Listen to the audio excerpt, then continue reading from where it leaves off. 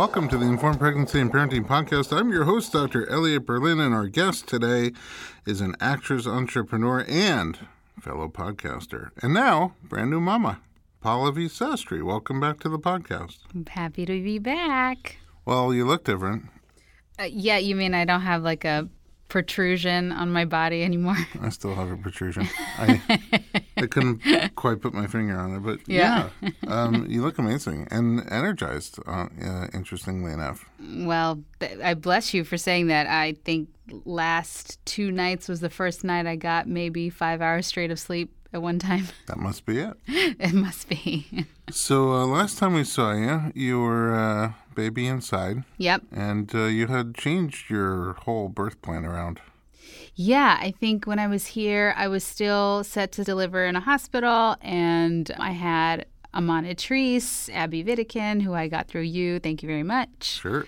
And I was gonna. You were doing squats. That's true. I was doing 300 a day because Ina May told me to. Did you make it to 300 a day? I tried to get to 300 a day. I mean, I will be honest and say the last 2.5 weeks, I was just like, I don't know if I'm going to do these squats. I'm just going to take a walk for 10 minutes. I'm aiming for 200 squats a day now. Are you? But I don't do any. Right. I'm just aiming. You're just aiming. It's a number. Yeah. But that's amazing that you made it like you were doing a high number of squats all the way towards the end. Yeah, I try to do my best to maintain my health, and I'm pretty vigilant about trying to stay healthy, and it's a passion of mine. So I need to get that passion. So you had a monitress, which we actually just had an episode with Abby talking about monitress, which is sort of like a mix between doula and midwife-ish, because doulas are not medical people. Mm-hmm. Midwives are your primary medical provider, typically, when you hire them. And a monitress is in between, where you hire your midwife to be your labor support person with monitoring benefits. So they can monitor you and your vital signs, your baby and their vital signs, or heart tones, and then your cervix, and see how labor may be progressing. And that was a great plan, but it changed.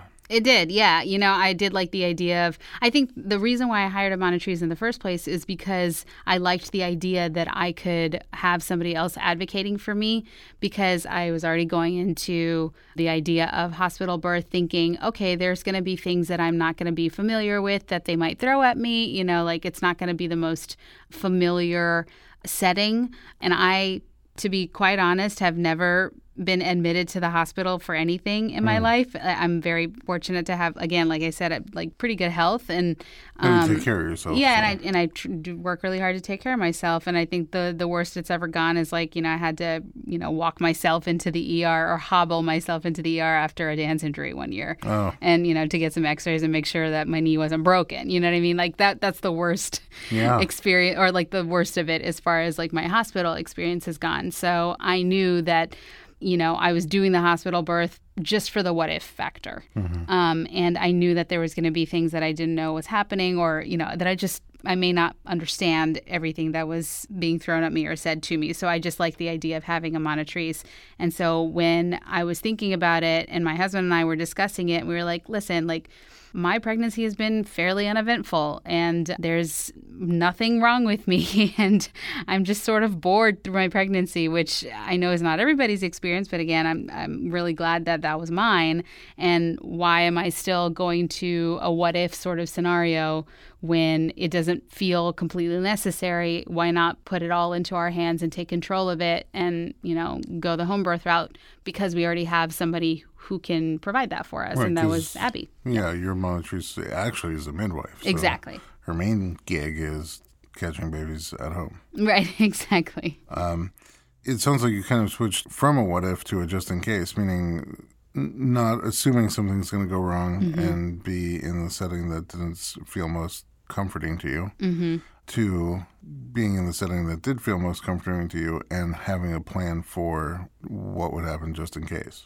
Right. And also what we sort of discussed and what I tried to empower myself with was that the just in case stuff it can be mostly psychological, right? It's like it's fear, elevating stress. It's, all of that stuff that could make someone nervous enough to like change their whatever's happening in their body physiologically. So like at least that's the way I looked at it. And so if I can be at home where I am comfortable, then all of those factors are already lower of me stressing myself out or, being scared of something. It definitely appears from watching people labor in different settings that things tend to go best when you're in the setting where you feel safest.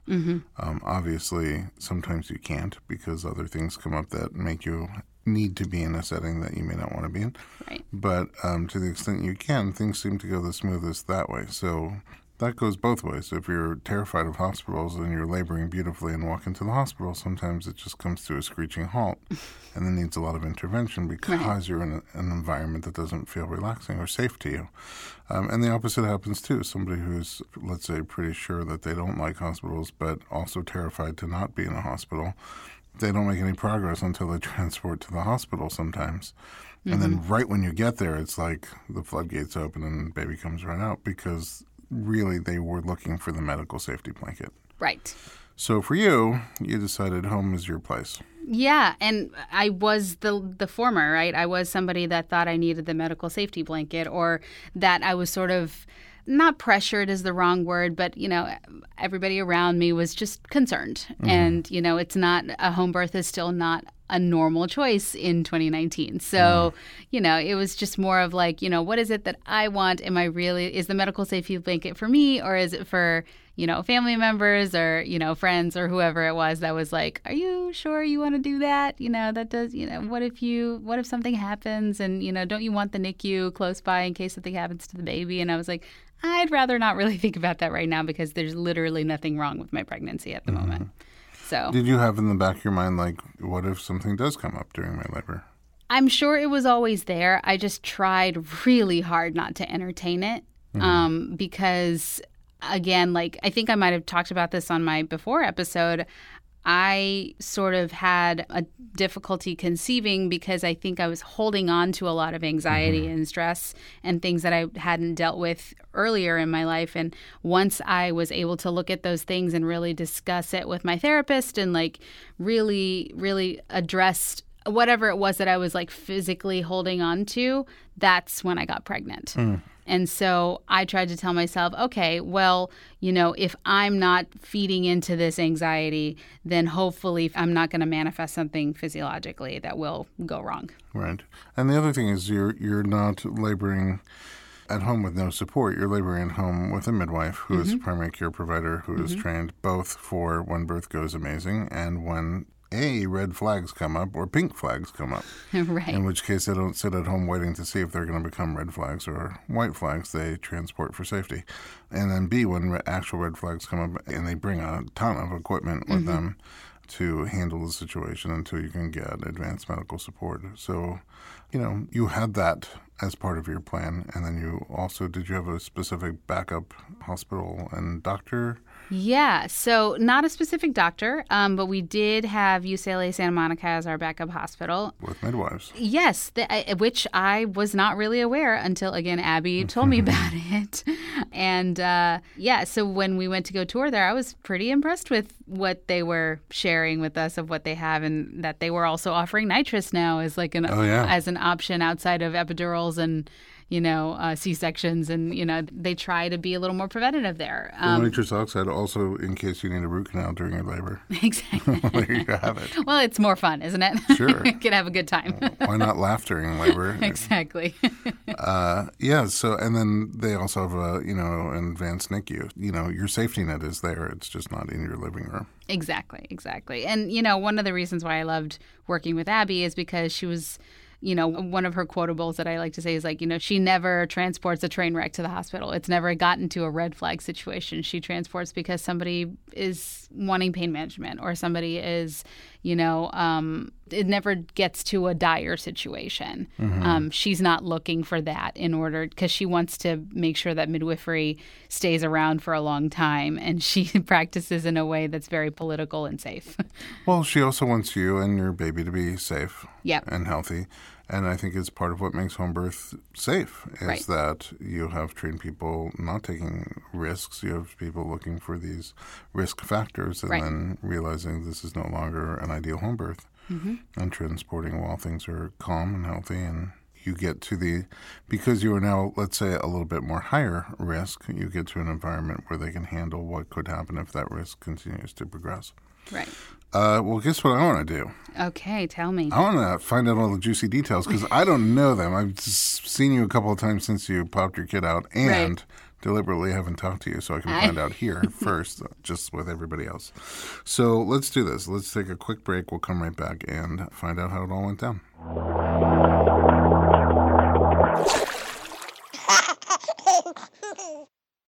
Hey everyone, it's Dr. Berlin, and I want to talk to you about something that is close to my heart. Literally. Omega-3. It's a crucial nutrient that's sadly overlooked. With 95% of women deficient, Needed, the supplement brand I trust, created their brand new Omega-3 soft gels. Designed by perinatal experts, they support you and your baby's well-being from fertility to pregnancy and beyond. Unlike other brands, Needed's Omega-3 is sustainable, pesticide-free, and third-party tested for purity.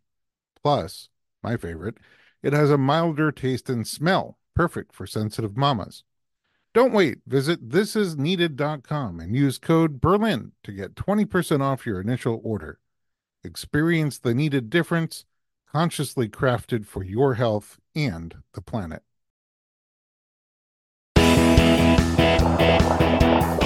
Welcome back to the Informed Pregnancy Podcast. We're talking to Pallavi Sastry, and we're going to find out the juicy details of your labor and delivery journey. How did it all start? So let's see. I, like I'm sure every other woman, looked at the calendar a million times on her due date and was like, okay, this is it.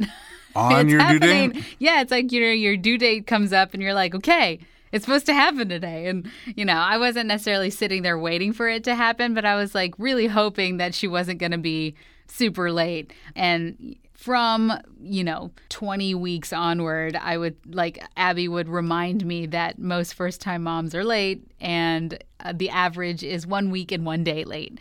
And guess what? I was exactly 1 week and 1 day late. She should have said 2 days early. Right. And it's hilarious because leading up to it, we got to my 36-week appointment, and the baby was already low and kind of locked and loaded. Like, she was almost dropped at 36 weeks because there was so much extra space on my upper abdomen when she was doing the exam. And she was like, wow, she's already really low. Like, that's a good sign. Maybe you will be, right on time or early because she's ready to go. And then 37 weeks went by, she's still low. 38 weeks went by, she's even lower. 39 weeks. And then when we got to 40 weeks, she came and, we had an appointment at 40 weeks and 3 days. And I was like, okay, when do we start getting nervous about having to do hospital birth? Because, of course, the rules is that in California is that you can only deliver with a midwife if you're within 42 weeks. Right? 37 to 42, yep. Yeah.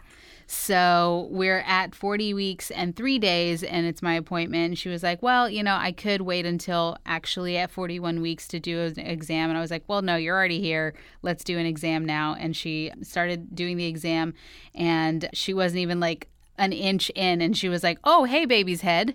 Oh. And so the baby was really low.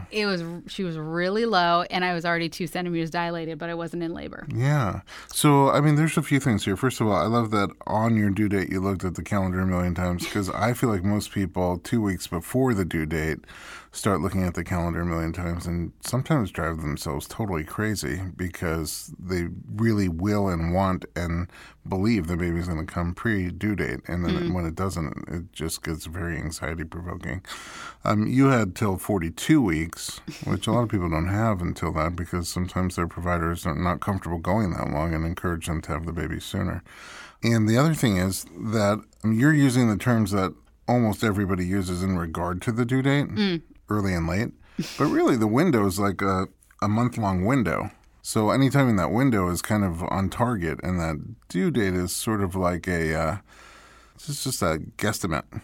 And so cookies are supposed to bake for 20 minutes, but on higher altitudes or lower altitude, like different ovens. You want them when they're done, not when 20 minutes go I thought by. they referred to as buns in the oven, not cookies. Oh, I'm good with anything in the oven. Right, exactly.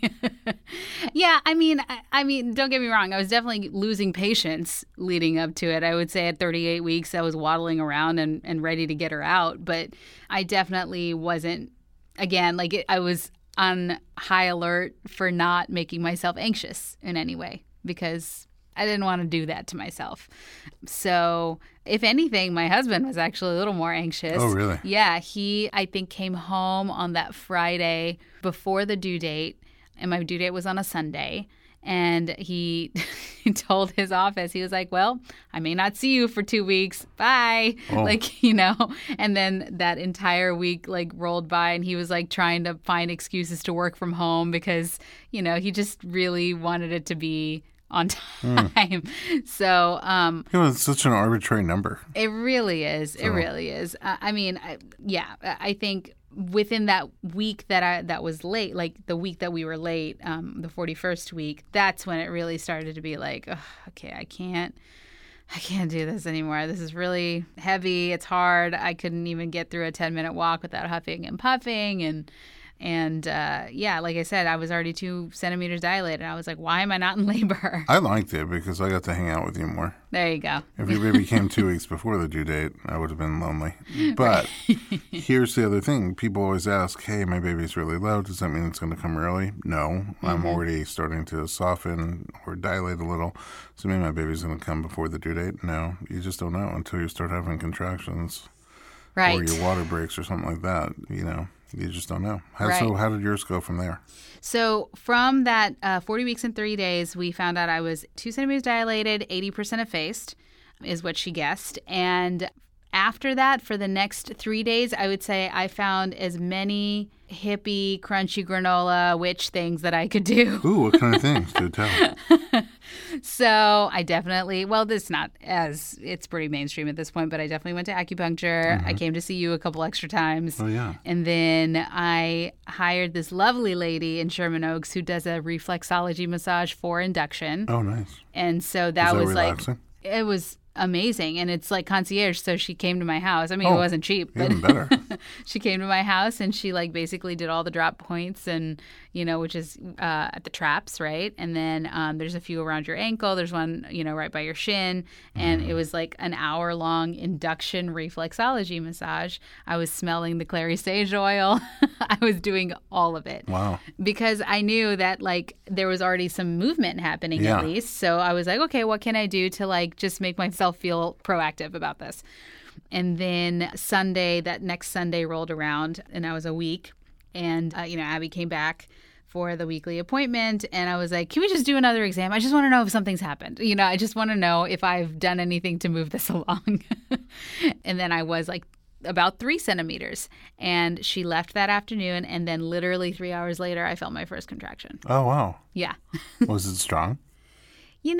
I was trying to get some yoga breathing in. So at first I thought maybe it was just me just doing some really intense breathing and with my diaphragm and, my belly going in and out. And then when the second one happened, it was about a half hour later. I was like, no, I didn't do that. That was my body doing that.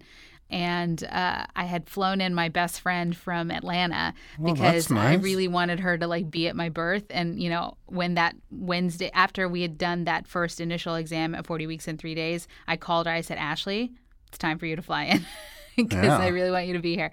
And so she flew in on that Friday. We did all those, the massage and all those things. I was eating dates, I was doing the 6 dates a day and, That's, textbook. Exactly. The Sunday rolls around and we were like, oh no, Ashley's flying out on Monday and, nothing's happened yet. So I was really happy that labor dates. started. Yeah.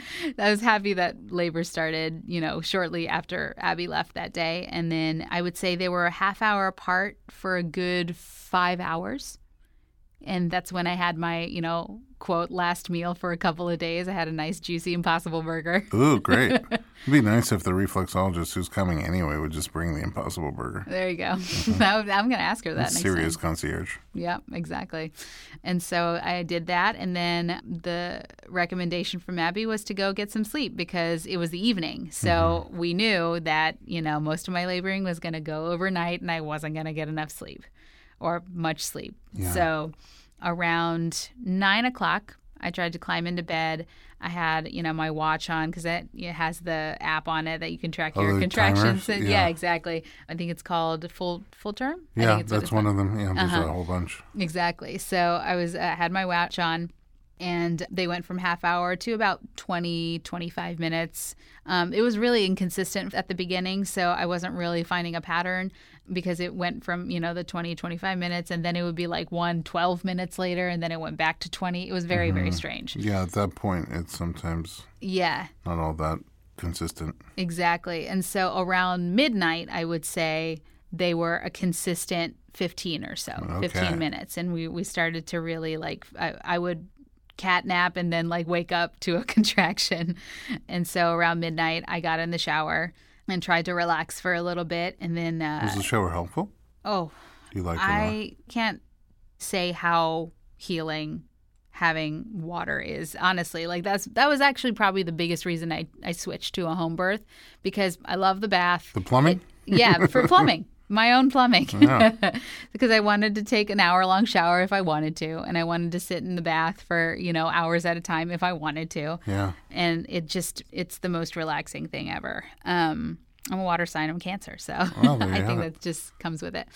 And so around... That's nice. I think some of our listeners are going to ask if they can labor at your house. There you go. I mean, we just have a very basic stand-up shower, but... it'll work. Welcome. Come on over. So around 2 o'clock in the morning, I would say they started becoming about 10 minutes apart. And then we texted my friend Ashley, who was sleeping, and she, walked from the guest house into the main house. And she was like, okay, all right, what do you need? And I was like, nothing. I don't know. I was just kind of delirious because they were pretty consistent at that point. Had she been to a birth before? Mm-mm. Oh, first timer. It was the first time. But, you choose people that you feel like are going to make you feel a certain way and you want that vibe around. And, she and I have been friends for about 15 years. So she just knows what I like. And so if I wanted her to make me an electrolyte lemonade, then she would go make me an electrolyte lemonade. I thought we were your lemonade hookup. There you go. Well, you are, though. Yeah. I love that PJ's lemonade. Well, thank you. But, so then around 3:30 in the morning, my husband texted Abby and let her know that it was really progressing.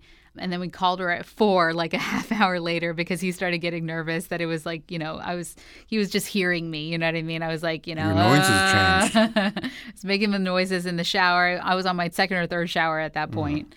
And then I just moved over to my bed, and the dog was like another doula for me. The dog was just, hanging out with me and just didn't try and get in my face. She just laid down and wanted to be with me, which was really nice. So sweet. I have patients that labor at home deliberately because they want the dogs to be there. Yeah, I didn't necessarily think about that as I love my dog, and she's really amazing. She's a very calm presence, but I wasn't sure how she was going to do because she can be a little anxious at times. I mean, she's a rescue dog, so you never know what you're going to get.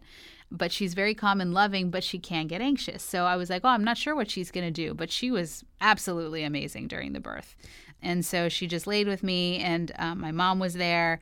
My mom was just trying to hover and do the best that she could so she wouldn't get nervous or scared or anything. And then my husband, called Abby at 4 in the morning, and she was like, okay, how far apart are they? And he was like, 5 minutes. It's 5 minutes. And she said, okay, call me when they're 3. Oh, wow. She knows what she's doing, right? Yeah. And he was like, okay. And my mom was like, are you sure she's not supposed to be here right now? And you have your friend and your dog, so. Yeah, exactly. So I was okay. It was getting intense, and until you do it, you don't know what it's going to feel like, and it was a pain and a intensity that I've never felt before, but I felt taken care of, and I was at home. So I just kind of bared down and dealt with it, and then around 5-ish, we got to 3 minutes apart. Ooh, 3 to 4 minutes apart. You know what that is? An exciting cliffhanger. Exactly. We should take a little break. Let's do it. Don't go anywhere. We'll be right back.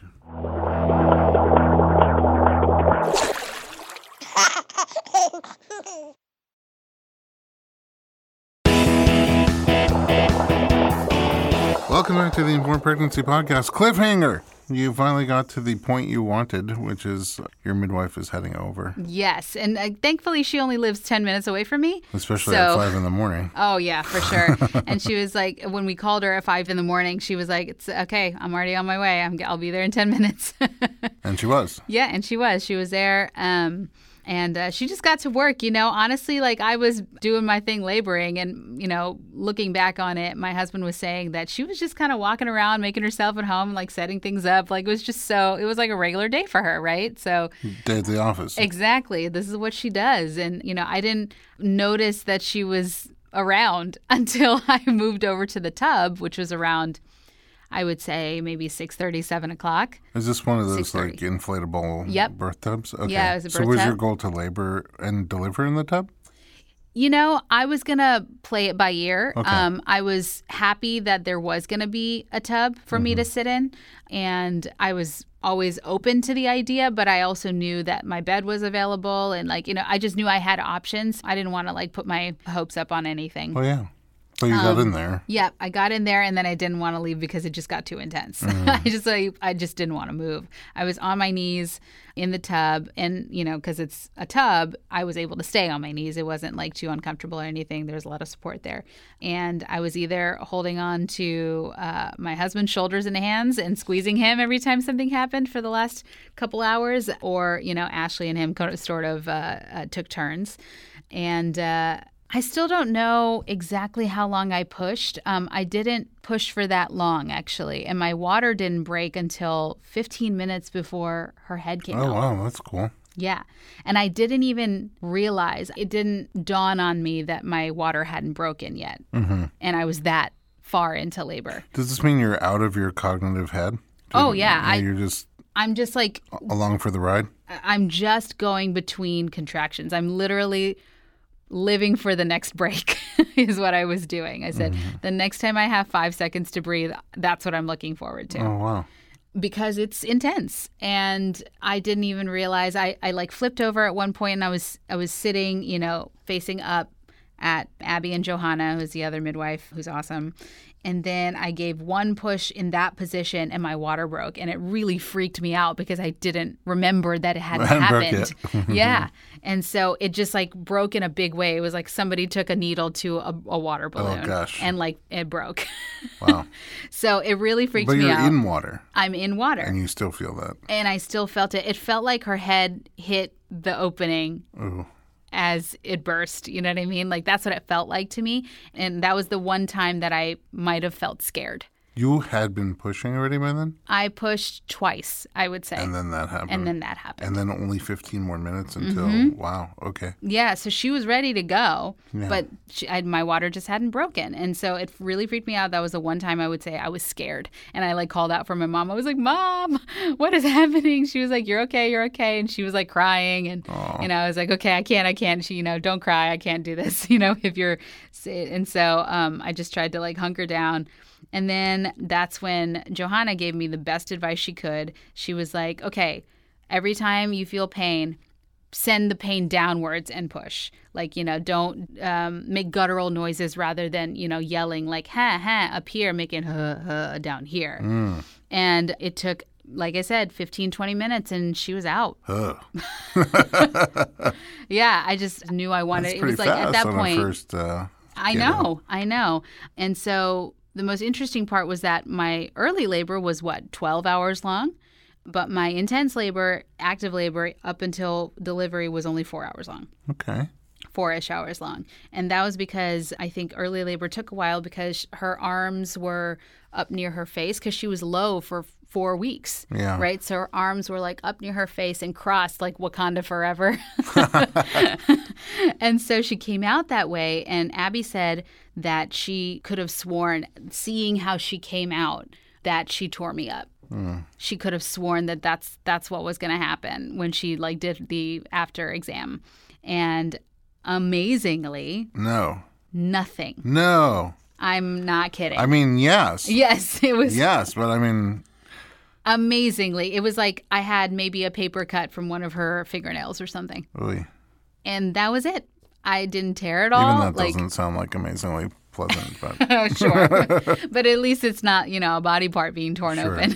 Wow. Good for you. Wow, that's so exciting. Yeah, but during it, I had, I was literally just waiting for the next 5-second break. I mean, do you remember consciously the moment she came out?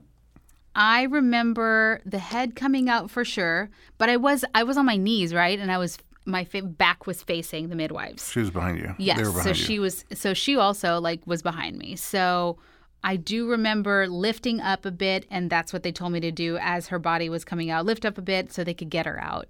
And then as soon as I flipped over, they put her on me, and that's when it got real. Because all of a sudden there's a small human on me. Yeah. And I think I said, I haven't watched the video yet, but I think I said something like, oh my God, oh my God, oh my God.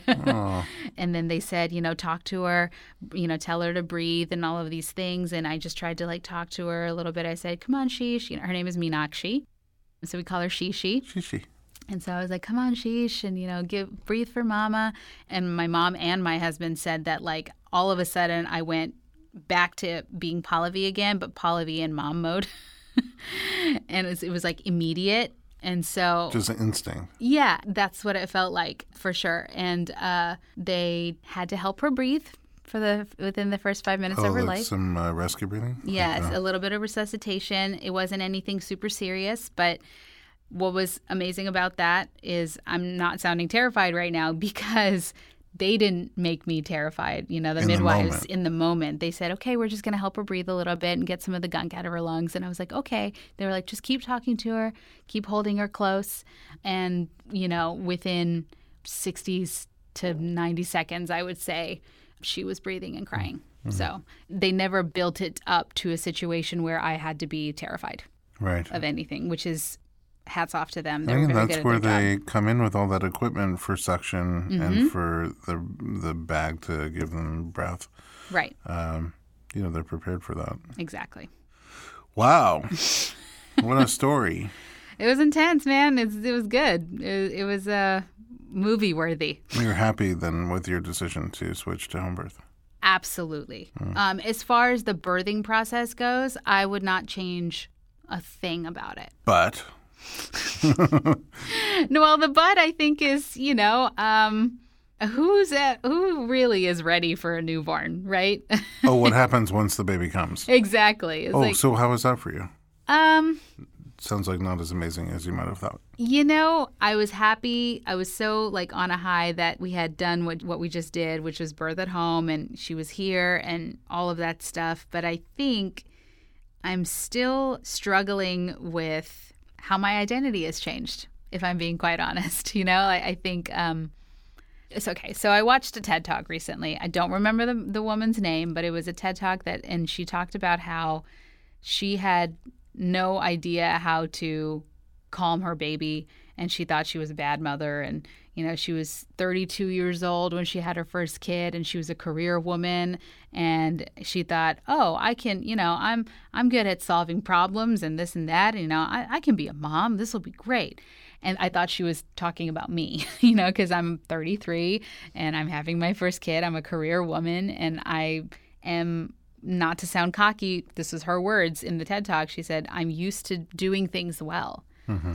And so when something like giving birth happens and this newborn is completely dependent on you, literally, you have to keep this thing alive with your body. And there are no rules to the chaos. I felt really defeated within the first 2 weeks. It was kind of interesting because for the 9 months that led up to it, you kept that thing alive with your body. Right. But it was on autopilot. Right. Now you have to kind of do it consciously and react to what the baby's doing on your own. All the feeding that was happening, all the eliminating that was happening, it's not on autopilot anymore. And they cry. Right. Well, they have opinions, right? They have opinions about what's being done to them, what they want, when they want it. But also the only language they really communicate with is crying verbally. Exactly. I mean, they have body language and eye language and stuff. But yeah, and it's hard to learn what all those things mean. And right. And every time she cries, I swear it sounds like traffic to me. And I'm from New York, so I just felt like the windows were open and there were sirens going by. So, and then breastfeeding wasn't instinctual, which was what I was told was gonna be my experience with breastfeeding, because you're a healthy woman and your milk supply is going to be fine, and it'll feel like very instinctual. You'll enjoy it. It'll be a great bonding experience, and I don't think that's the case for me. And I feel a little guilty saying that, but I think if more women were upfront about how hard it is. I love your realness. I mean, to be honest, it looks pretty simple for some people. Mm-hmm. Both of those things. Sometimes the actual mothering instinct just looks like she's been doing it for years. Right. And breastfeeding, you literally sometimes see the baby just crawl and feed, and she never has a problem. Right. And sometimes people struggle with both of those things hard, I think, more often than is talked about. So I'm glad you're talking about it.